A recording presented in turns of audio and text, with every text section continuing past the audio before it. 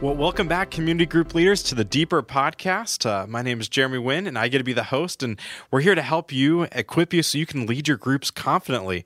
And we're here with Joe Hishma. Welcome back. Hey, Jeremy. Good to be back after Easter. Yes. How was the recovery? Good. I felt it around Monday morning. It felt like a bunch of bricks hit me. But now I've got my weird ankle issue, so now it's working. And now it's working better today than it did yesterday. So I need to trust in Jesus every day of my life. Well, we're glad you're here. Thank you. It was a wonderful weekend. Good to be able to worship with so many people, both in person and online, and be able to see many people that I haven't seen in a long time. I talked to so many people who had not been here in over a year. Yeah. So it's been great. Yeah, it was really good. All right, well, this week we're in 1 John chapter 5, verses 1 through 5, and this is week 11 of our series. I think we've got 2 more after this for 1 John. Wow. So, Joe, what's going to be the big idea for this week? Okay, so the key word in this passage is overcome. Another word for that is victory. Another word for that is conqueror. I mean, that's battle language, right? But we're going to see that Christ is the one who overcame, Christ the victor. And so our faith and trust in Christ is really what's going to determine whether or not we're victorious or not in life. And so I basically put out the object of your faith will determine your capacity to overcome. What you're putting your faith and trust in, that which receives your attention and your thoughts and your processing and your actions and is the motive for what you do, will ultimately determine whether or not you'll overcome this world. Excellent. All right. Well, before we jump in, I've got a story to share to be able to celebrate. We got a group, Amy Fuel and her community group. They spent a morning stuffing 40-gallon-sized bags, 24 men, 24 women that the rescue mission requested, because there's people that are in homeless camps that Street Reach goes out and reaches to them.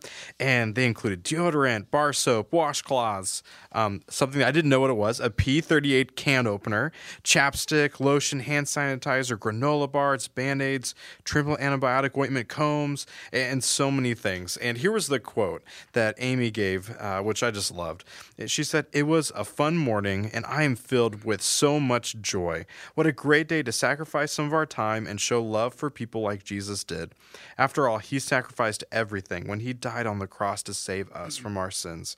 On this day that we now call Good Friday, our group is praying that these bags will be multiplied and that they will be a true blessing to those who receive him." So Amy and her group, thank you for loving your neighbor. Thank you for being just that example of sacrificial generosity. And I love that you're able to experience that joy in the midst of that. That's right. That's really cool.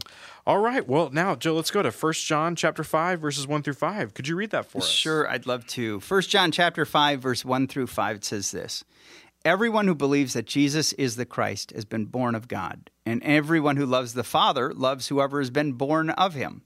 By this we know that we love the children of God, when we love God and obey his commandments. For this is the love of God, that we keep his commandments. And his commandments are not burdensome, for everyone who has been born of God overcomes the world. And this is the victory that has overcome the world, our faith. Who is it that overcomes the world except the one who believes that Jesus is the Son of God?" All right. So again, the big idea is the object of your faith will determine your capacity to overcome. So the beauty of being able to go through a book like 1 John from the beginning to the end is it's just one cohesive narrative, passage, story, epistle.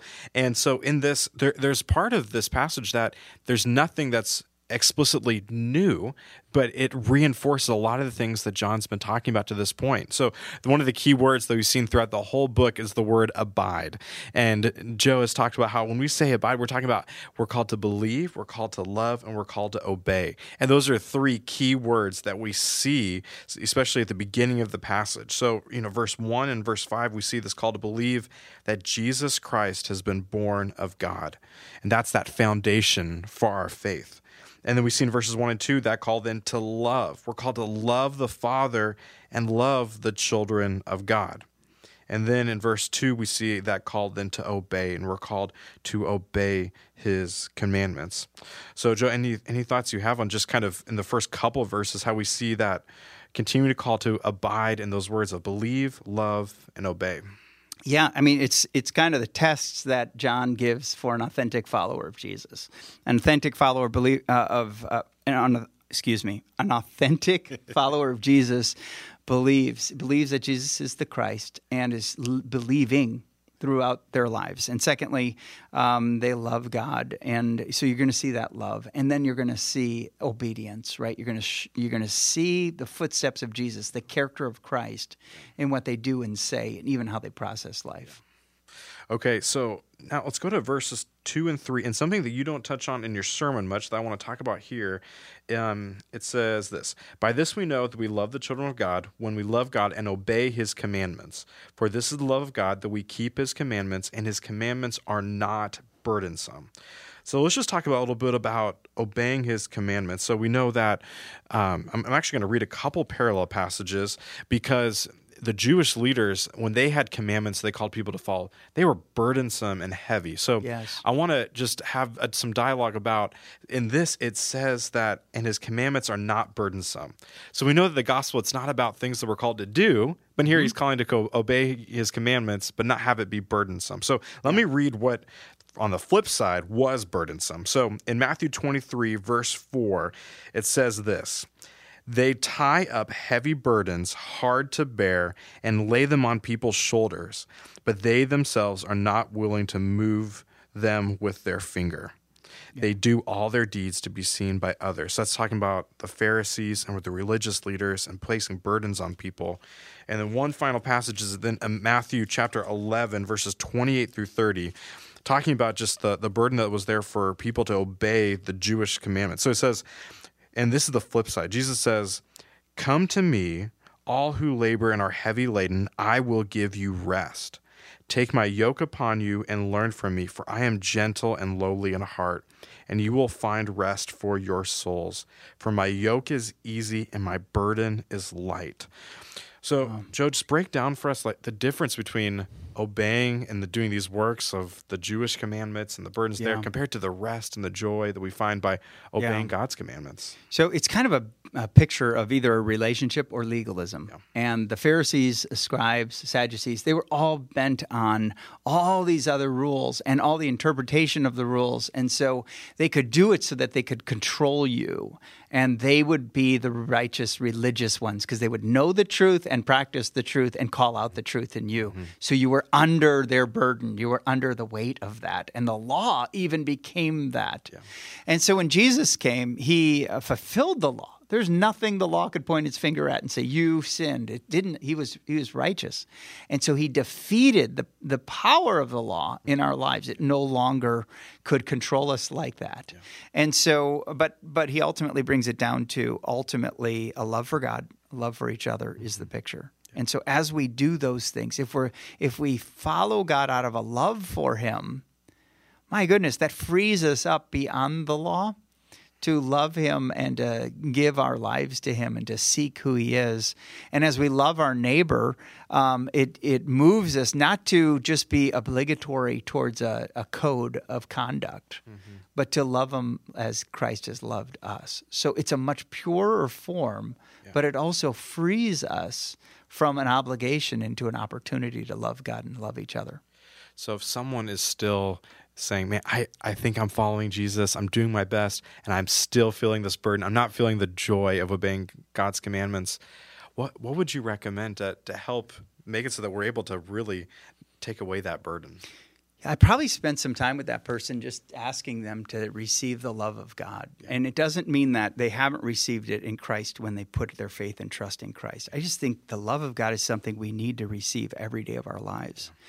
We need to do practices each day that remind us of the love of God flowing to our lives and that show us his forgiveness. And we need to confess our sins so that nothing stands between us. Yeah. We need to walk in that confidence of knowing Christ and loving him. And then we need to pray for more love to love him. Mm-hmm. And as I have done that, it's interesting. I've moved farther away from legalism and self-righteousness and much more into dependence and love and sacrifice and humility. Yeah. Great. Okay, so now let's go to verses 4 through 5 and kind of get to the crescendo of the verse and part that you really land on a lot in your sermon. So John, he repeats who it is that overcomes the world. So in verse 4, we see, and this is the victory that overcomes the world, our faith. And then in verse 5, who is it that overcomes the world except the one who believes that Jesus is the Son of God? So he repeats twice that in order for us to be able to overcome the world, that victory, it comes in our faith in Jesus Christ, which goes back to our big idea of the object of our faith will determine your capacity to overcome. Yeah. So I know you talk about this a lot in your sermon, but anything you'd add to... Yeah, I just bring you back to whatever you're trying to overcome is going to be determined by where you're putting your faith. Mm-hmm. And if I think that I need to overcome my past, or I need to overcome a challenge, a financial challenge, or a health challenge, and I mean, where am I looking to overcome that? And it will ultimately prove my trust. Where's my trust? And I think we have to begin with our greatest need, and that's the need of forgiveness and a need of the love of God in our lives. And when that one is answered, we can kind of work our way back. We can kind of reverse engineer all those other things that kind of give pictures of where we're placing our trust and significance and meaning, and then kind of allowing God to speak to those areas. Well, now let's go to some application questions. So here's some questions that hopefully you can take to your groups and it can hopefully bring some good discussion. So the first question is this: what do you do to practice the receiving of God's love in your life? Or I'll say that one more time. What do you do to receive what do you do to practice the receiving of God's love in your life? Okay. So we didn't want this to be a list of, hey, here's a bunch of things you need to do. We wanted this to be more reflective of, man, how am I resting, and how am I not being overburdened? How am I deepening that relationship with God and receiving God's love? So how would you answer that? Well, great. I think we're shown so many things in Scripture that are beyond our full understanding. There are some things we can catch, but then we're also invited to think, and that's why we're given images in the Scriptures, to use our imagination to the greatness and the glory of God's love for us. And so there's different things I've done. Number one, when I wake up and I do my time with God in the morning, I always put down child of God right there. And that's one of the things I always remember. That's my first identity. Yeah. And that's the one that's most important because I only have one Heavenly Father. Yeah. And He loves me deeply. Yeah. And I want to receive that love. And then I do different things. It's really kind of crazy. If the sun's out, I'll try to just go outside my back door and just receive the sun. I mean, I don't worship the sun. Don't get that. But the light of the sun hitting my life, you can feel the warmth of that. And I think God wants to remind me with every rising of the sun that His love and light come into my life. Okay, I'm going TMI here, okay? But even when I'm taking a shower, I receive the water that falls over me as God's forgiveness. And I think of God's cleansing of my life through the person and the work of Jesus Christ. When I drink water, I think of God's satisfaction of my thirst for Him, and I receive that love into my life. So there's so many different things that you can worship God all the time through normal, routine things that can actually be kind of a routine for worship for Him. So that's great. And so I'll give a little different answer in the sense of not... Please do. Take our minds off the shower. Okay. You gave a lot of great, very practical examples. I would say for me, it starts even 2 steps before of... While you're sleeping, right?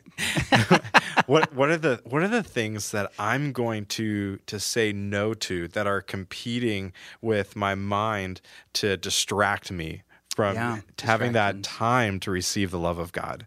So for me, it can be easy to, in all the different things you talked about, and when I'm out in the sun or in the shower or in a quiet time, whatever, to have my mind just racing, just be thinking about, okay, here's the things I've got to get done. I got 5 minutes left. I got to go do this, and so you can get overwhelmed with all the things you got to get done. So your time in the Word, you get robbed from it because it's that next task of, okay, I've got to do this so then I can move on to the next thing. So for me, it starts with what are the things I'm going to intentionally say no to create space in my life to be able to not be rushed, to be able to just enjoy that relationship and not have it become a task. So sure. That's kind of where it starts really good. for me. Yeah. They go hand that in time hand. and you create the space for God's love in your life. That's really good, Jeremy. Yes. Okay, so here's the next question, and this one it can be a little more personal. So when you're at your worst, okay, and we're all broken, sinful, so we all have those moments where we are at our worst. We're not the man, the woman that we want to be. Where do you turn?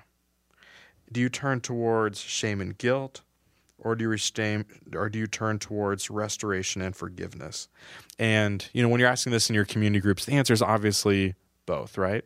So allow this to be an opportunity to go vulnerable and share, here can be some tendencies or triggers that lead me to shame and guilt, or here are some times or some victories that we can celebrate of times that I've turned to restoration and forgiveness instead, or here's some things I'm wrestling with right now.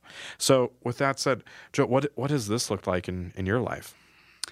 Yeah, I mean, when I mess up or when I'm at my worst or I'm not the man I want to be, I think the temptation there is to just go towards what kind of follower of Jesus does that, or even if my role here, what pastor thinks that or says that, or and it's usually when I'm doing to be honest, it's usually when I'm doing an odd job. I just stink at odd jobs and I make a lot of mistakes and I expect to get them done faster than I have the capacity to do. And so I get so impatient with myself and I say something I shouldn't say, or I think something, or I get so worked up. And in those times, I just try to divert, and I really should invite God into that. And I should go, Lord, you have overcome this. You have overcome this, and you want to overcome this in my life. And so in my weakness, I need to trust you. And what that has helped me do is pray even before I do an odd job. Lord, I want to reflect you even when no one's here. I want to worship you through this odd job. And it's amazing how the number of those occurrences and impatient acts or words come out when I'm cognizant of God's presence with me and that I stand as his child. I'm not condemned by him. So I think this is something I'm working on in my own life, because I tend to try to skip the phase of shame and guilt. Okay. So what I mean by that is this, obviously do dumb things that I don't want to, that I'm not proud of, that the man I don't want to be, but I can tend to try to ignore it, move past the shame and guilt, and just get to, okay, let's work on making sure I don't do that same thing in the future. Yes. I don't really work through the process. And so one of the big things that's been helpful is just not only having the Holy Spirit, taking time for the Holy Spirit to convict, okay, where are the places that I'm having blind spots in, but then also having my wife, having some of the team leads on staff, giving them permission to speak in my life and share things. And as I've done that, it's like, oh, there's things that I've overlooked or I didn't see and I didn't realize, and then I've got to do the hard work of figuring out, okay, where is the shame and guilt in that? So, all of us, when we're at our worst and we're in that condemnation, some of us are going to go to guilt and thinking, oh, I shouldn't have done this, and just, swirling in your head and just allow it to paralyze you. Some are going to shame, and it's going to go back to renaming yourself instead of being a child of God, I'm a liar or a failure or whatever it might be. Some are going to want to do what I do, just ignore it, get past it. We're going to move forward and not think about it. Sure. But ultimately, we want to get to that place of where we can use our advocate, we can confess, and we can restore and allow forgiveness to happen. And that's the beauty of the gospel. It's the beauty of 1 John, what's talking about here. Yeah. So, I mean, what you were just sharing there is very typical of someone who's not wanting to deal with the emotions of it because they don't value or see emotions as anything that God would honor. Yeah. And I think it's good to slow down in that and understand the emotions that are driving you. Yeah. And so that you can allow God then to lead those emotions. Right. Otherwise, you just skip. And I've done that, man. Man, I even, Cheryl and I in our marriage, when things were busy, we would just skip emotions to do the next thing. And there was always enough on our schedules to skip our emotions. Yep. And we realized that we really didn't understand each other well. And we weren't able to speak into each other when we didn't do our emotions. So God is really helping me in that area too. Thanks for sharing that. You bet. And thank goodness for the Holy Spirit and a wife who is not that way. Yeah. So she balances me out very well. Yes. All right. Well, can you pray for our groups? I'd love to. And I just want to let you know, I'm praying for you this week as you lead in your groups. We're not just trying to understand this passage. We're trying to live transformed because of the Spirit's role in our passage, which means we're able to share who we are and what God is doing in our lives, what He's teaching us, but not just what He's teaching in us, how He's moving in us. So feel free to share not only the truth of this passage, but also the relational aspect of this passage of how God is working on you. And you can only do that through vulnerability. So let me just pray for that. Heavenly Father, thank you for loving us. Thank you for saving us. Thank you for naming us. Thank you for leading us. And I pray that you lead each one of these community group leaders to a deeper walk with you. And I pray for their groups, that each of the people in their group would know that they're loved by you, that we would remind each other of the name you have given us, your beloved, and that we would live in authentic lives that build trust of you and each other as we grow in a thriving, joyful relationship with you. It's in Christ's name we pray. Amen. Amen. All right, 2 final announcements before we break. So first is ShareFest, and we've been talking about this in the services and in podcasts, but we still need about 300 people. And Monday is the deadline if you want a T-shirt. You can register beyond that, but Monday's the deadline for the T-shirt. And the other thing is the sites are first come, first serve. So if you and everyone at your site want to serve together, go online, register sooner rather than later so you can get that spot, and make sure, have a plan. Maybe you have a laptop or flip up your phone and just have everyone right there while you guys meet in your groups. Sign up and register. That's most effective, by the way. Have everybody grab their cell phones and sign up, because each person has to do it individually. Yep. Make sure you're all at the same location. Yep. And just see what you can bring to make that a successful day as you do that. Thanks, everyone. Absolutely. And we're just excited to have so many churches partner together and be able to just serve our city with no strings attached. It's a wonderful opportunity. Okay, the final thing is just to save the date. Warren Wilson sent an email about this, but on May 22nd from 9 to 11 in the morning, we're going to be having an all-leader training, and we want you to be there. Even if you don't plan necessarily to be there in person, this training is going to be helpful for you and your group long term. We're bringing in Bob Clifton to help come in and help us just process through and work through just some core things about relationships and loving one another and caring for each other and some different things that I think we're all working through right now. But a part of Warren's email, there was a survey, and we want to tailor that training to specifically what you need and where your groups are at. So if you could fill that out, that's going to help us to make that training as helpful for you. So we look forward to seeing you on May 22nd. So with that, thank you for joining us for the Deeper Podcast. Hope this has been helpful for you as you shepherd and lead your groups this week. We're praying for you. God bless. Bye-bye.